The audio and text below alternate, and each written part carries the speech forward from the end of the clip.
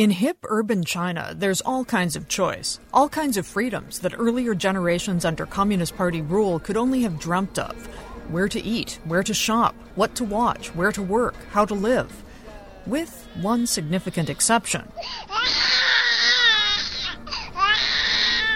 The state still tells each Chinese family how many kids they can have, and when. And while these days couples can get off with paying a stiff fine for violating the policy, the state has been known to be brutal to those who bend or break the rules. Tang Lichong was 8 months pregnant in 2005 when family planning officials dragged her from her home in the southwestern province of Yunnan and forced her to have an abortion. She says she called the police. They came, but then shrugged and said the family planning officials were just doing their job. After all, she already had a child. She says she might even have agreed with them.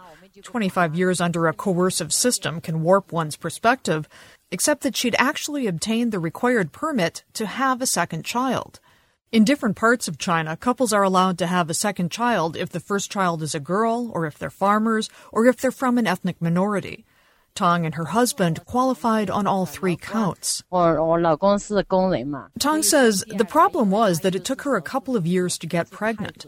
And every year, local officials are given a quota of how many births are allowed in their area.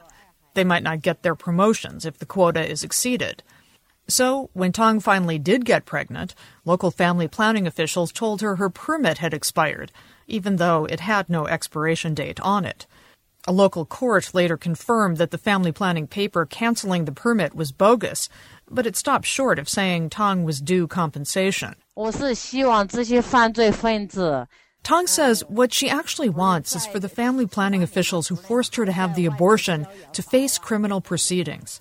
She's been working on that for years, but it's not going anywhere. Wang Feng, a demographer and director of the Brookings Tsinghua Center for Public Policy in Beijing, says quotas have been part of the one-child policy since it started in 1982, with extreme measures sometimes taken to meet them. There were widespread practices of forced abortion, sterilization, IUD insertion.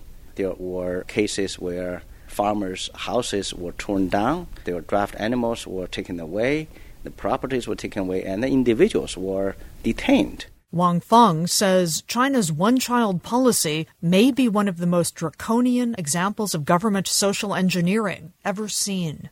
And, especially in its early years, it was breathtakingly invasive. Some neighborhood committees would even post charts of women's menstrual periods on the wall so everyone could see if anyone was late. Zhengli Jia, who wrote the memoir Socialism is Great, about coming of age working in a state-owned missile factory, recalls how the family planning official monitored things there. You exactly have to show your sanitary pass, your blood to her, and then she will issue the sanitary towel. And often she will make comments, and looking back, it's so funny. She'll, you get a very heavy flow, and tell your mom to make you some duck bone chicken soup and things. Now, when the one-child policy was conceived, the party was genuinely concerned that China had too many people, and having many more would be disastrous. Having enough resources to go around is still a concern, says Sun Changmin, the deputy director of Shanghai's family planning department. He says China's population when the Communist Party took over was less than 600 million. But then public health improved, infant mortality dropped, people lived longer, and the population grew fast. In the midst of it all, Mao Zedong still encouraged women to have more children, a mistake the party recognized eventually. Sun says some Chinese studies have shown that the ideal population for China and its finite resources is 700 million, a bit more than half of what it is now. So he's all for continuing the one-child policy indefinitely. Wang Feng of the Brookings Tsinghua Center has a different view. He says having enough resources to go around isn't so much about how many people there are in a country, but about how the people in a country use resources. What's more, he says, it's not clear that the one-child policy in the end made that big of a difference. We oftentimes hear this claim that the one-child policy in China prevented 400 million births and hence made such a great contribution to population control in the world and even help to slow down global warming. This is totally a bogus claim. Because, he says, the biggest drop in China's fertility rate happened in the 1970s, before the one-child policy started. It went from almost 6 to 2.5. If you're looking at other countries around China, like, say, Thailand or South Korea or even North Korea, fertility has come down in all those places to the level that's very close to China or not much higher. And they did that without coercion, without the 300 million abortions linked to the one-child policy, without the skewed gender gap, or the 150 million only children. That generation is now growing up as part of a shrinking workforce supporting an ever larger elderly population. The ratio now is 5 workers to every retiree. In 2030, it will be 2 to 1, a burden for the state and a drag on economic growth. Shanghai Family Planning Deputy Director Sun Changmin recognizes this is a serious problem. He says the fertility rate in Shanghai is now 0.9, less than 1 child per couple. So the Shanghai government lets only children who get married have 2 kids. Problem is, only about half of them do. Some of my friends also think about have another baby, but they haven't done this now. That's Zhao Hanlu, a 29-year-old online editor at a Shanghai newspaper. She sits with her husband in their sunny apartment, the walls decorated with paintings they've done themselves, including a not-half-bad copy of Van Gogh's Starry Night.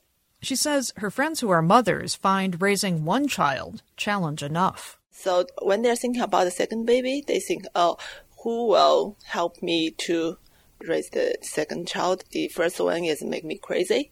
And do we have enough money to have a second baby? Zhao's husband, Sky Zhang, a 28-year-old telecoms network consultant, says he'd still like to have 2 kids because he knows how lonely it can be as an only child. Because I feel alone when I was growing up, just to play with myself.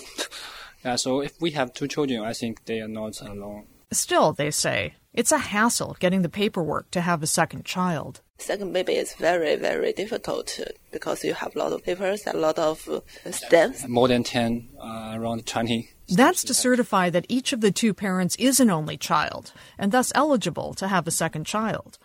Making it so difficult isn't exactly a great strategy for boosting a low fertility rate. But old habits die hard in a family planning apparatus used to exerting intrusive control. Still, change may be coming. One of the big reforms announced at China's annual legislative session in March was that the 30-year-old Family Planning Commission will be merged with the Ministry of Health. While the government says the one-child policy will continue, demographer Wang Feng thinks this may be the beginning of the end. I would say nobody in the decision-making body would insist that the policy should continue indefinitely. I think even the most cautious and conservative members would concede that someday this policy has to end. And, he says, collapsing the Family Planning Commission into the Ministry of Health means getting rid of many of the jobs that existed solely to implement a coercive policy. He believes that without the dedicated personnel or the dedicated department incentivized to use any means necessary to enforce the policy will gradually fade away. And what of those hundreds of thousands of workers who built their careers around charting menstrual cycles and punishing those who dared to have more than 1 child? Wang Feng cites the novel Frog by the Nobel Prize-winning Chinese author Mo Yan. In that novel, he recorded the journey that this fictitious aunt who forcefully aborted thousands of babies as a person in charge of birth control in the local county, and how this aunt basically went nuts later on in her life, and recognizing the horrible crime that she had done. So I think this novel actually will be a vivid record that will go down in history for people to understand what happened. And what happened, he says, is that a policy the party enacted to help the country and itself has hurt more than helped in ways that will be felt for generations. For The World, I'm Mary Kay Magstad in Beijing.